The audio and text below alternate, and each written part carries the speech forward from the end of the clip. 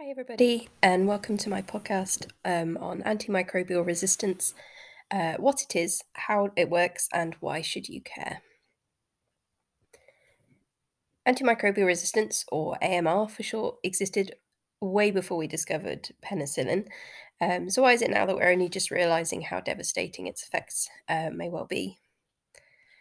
It always seemed to amaze me that despite often thinking of our species as the pinnacle of evolution, as many people seem to, we clearly have a lot to learn from our fellow creatures. And up until the last century, we were routinely killed in our millions by single celled organisms like bacteria, viruses.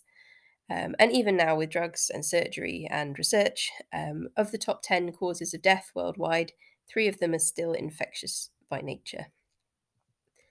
Although antibiotics and other pathogen killing drugs have certainly swayed the battle in our favour over the last few decades, the growing concern over AMR means that we may well lose that advantage and go back to the days where getting a small cut or a chest infection could actually be the end of you.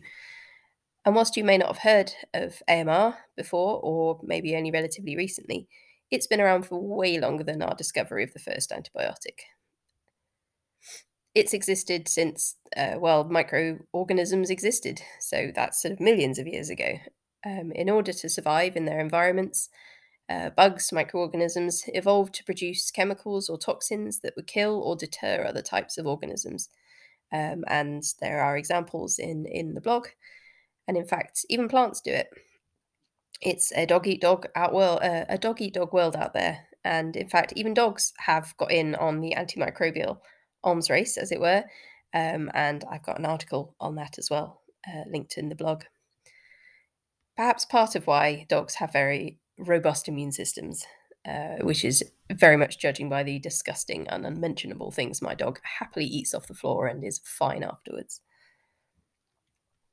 In this article, and it's a bit of a lengthy one, I'm going to explain what AMR is, how it works, and why it's so important to try and prevent it.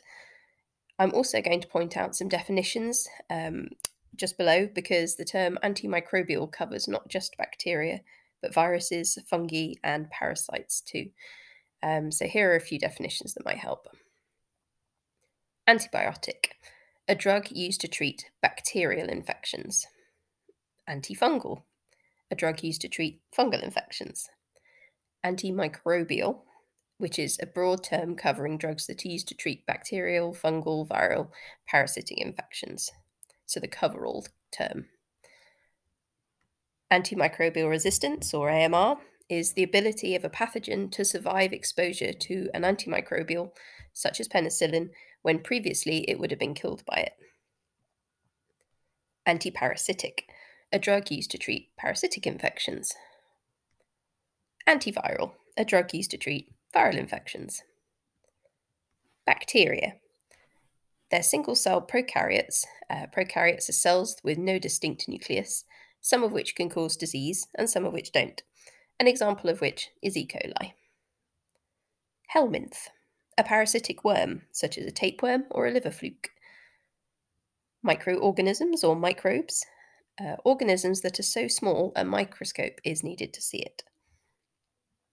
Parasite, an organism that lives in or on its host and utilizes its resources at the host's expense. An example of this is trypanosomiasis, which is an internal parasite, or lice, which are external.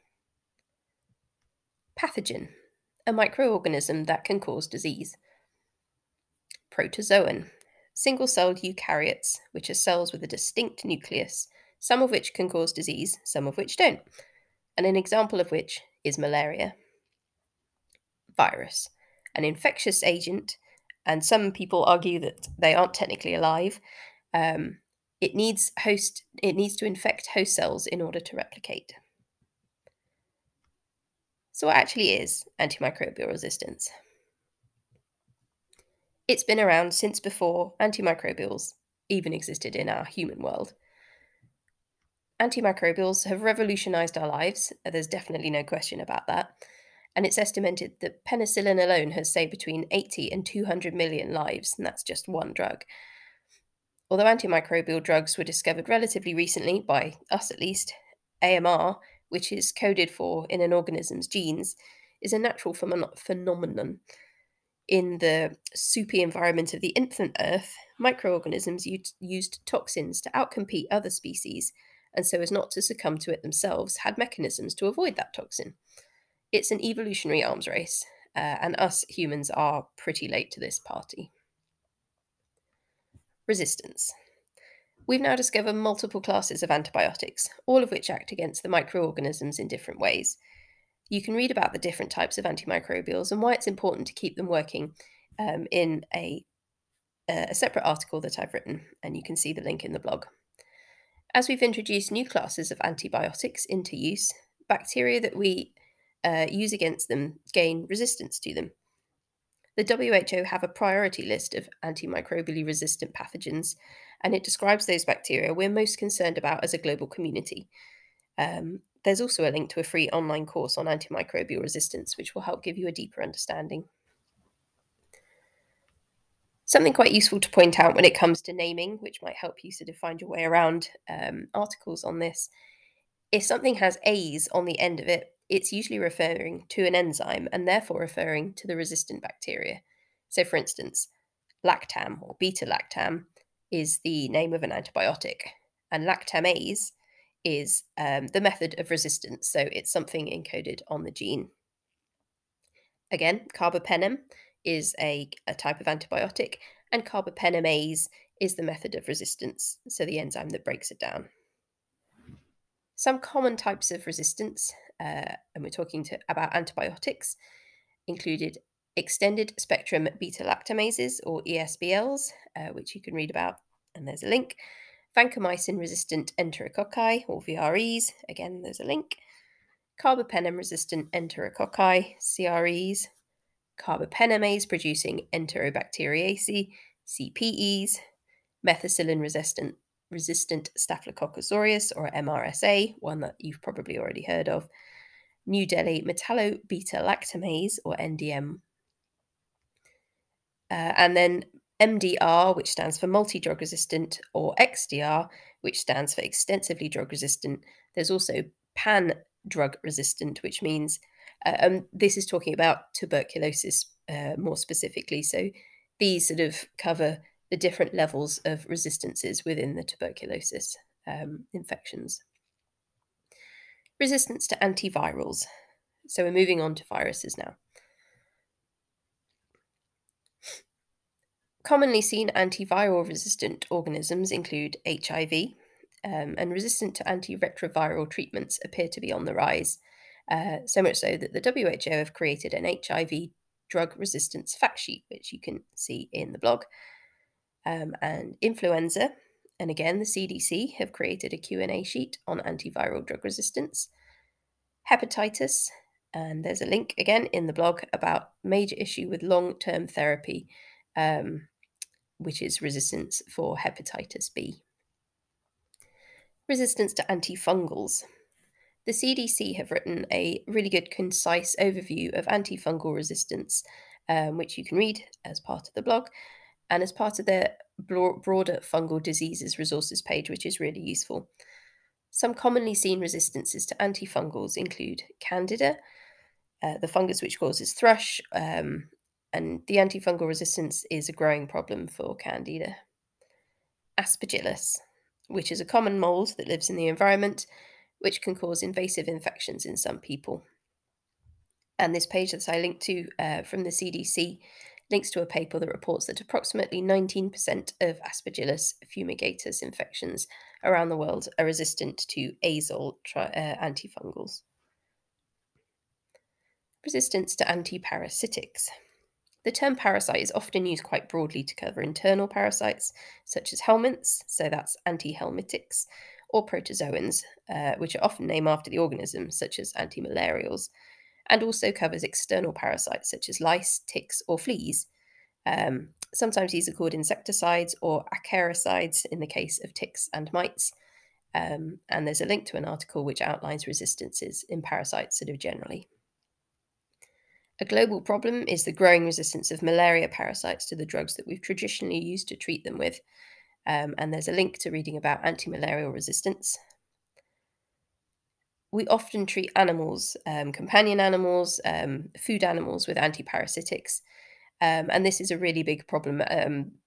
The environment and also agriculture is a really big sort of harbor for antimicrobial resistance, and treating animals is very important, and treating them properly is very important. And so the classes that we've spoken about above show that there is a widespread problem with resistance.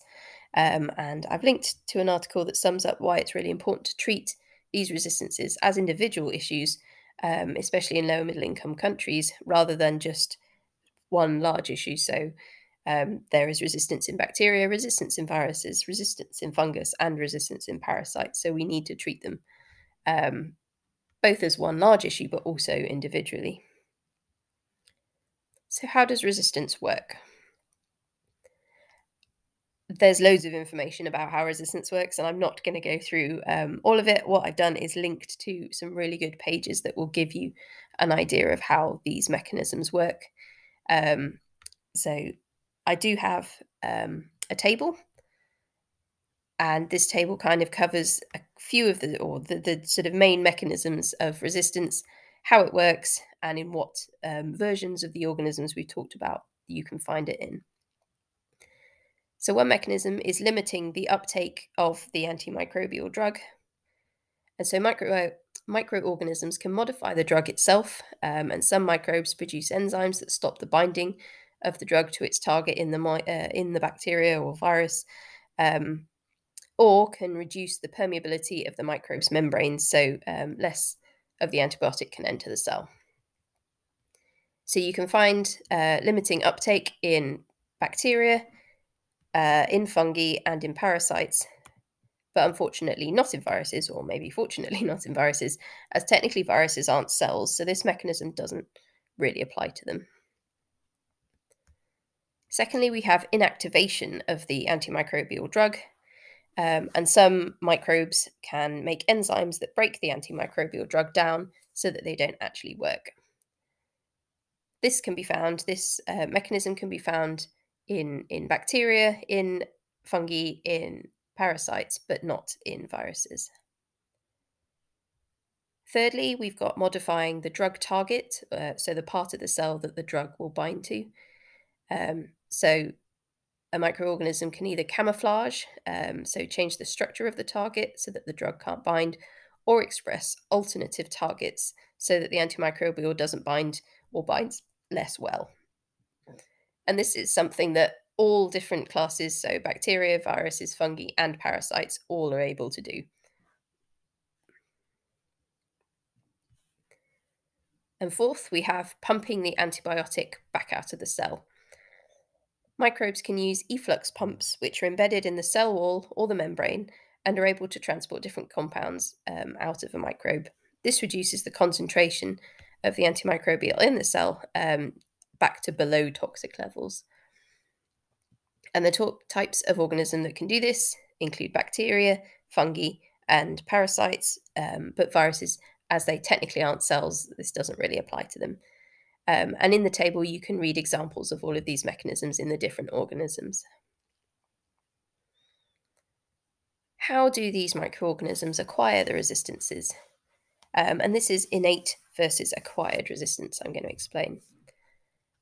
Antimicrobial resistance occurs in microorganisms either intrinsically, so it's part of the genome of that species, or they can be acquired, so they're obtained from a different microorganism. Often these are of the same species, sometimes they can be transferred to different species. So we'll take a look at innate resistance genes first, and these are usually located on the chromosome, and they tend to be an evolutionary response to external toxins. So think back to when we were talking about the evolutionary arms race earlier. These mechanisms are often not particularly specific efflux pumps, or they're inactivating enzymes. And I've got a link to a review of innate antimicrobial resistance on the blog. And whilst they do not often produce high levels of resistance in the environment or in their initial host species, if these microorganisms were able to infect a vulnerable host, such as somebody who's immunocompromised, they may become opportunistic pathogens. An example of innate resistance is Mycobacterium abscessus, one of an increasingly clinically important group called the non-tuberculous mycobacteria, or NTMs.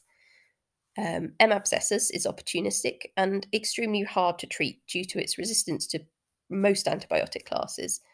And this resistance happens for two reasons: because its cell envelope, or the outer layer of the bacteria, isn't very permeable, so it doesn't allow many things through, including drugs, and also because it produces multiple enzymes which work to destroy antibiotics that do get through.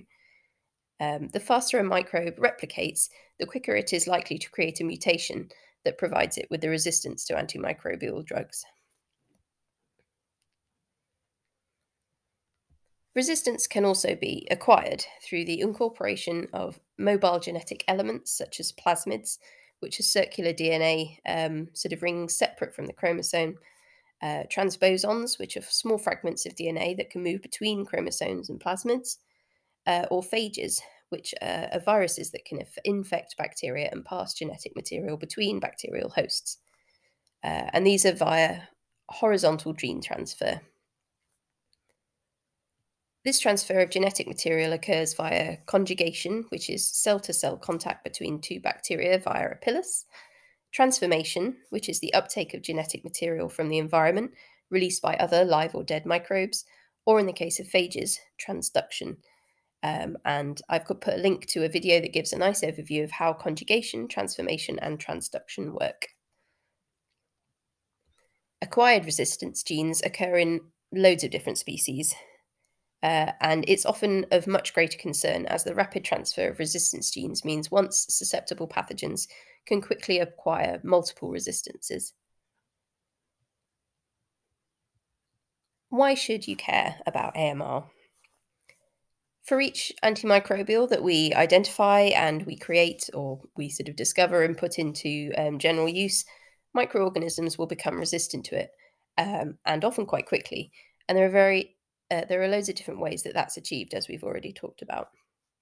If we run out of drugs that kill the pathogens that make us sick, then many millions of people could potentially die from really mild infections such as cuts or scrapes, and surgery or even hospital stays would become really quite dangerous once again.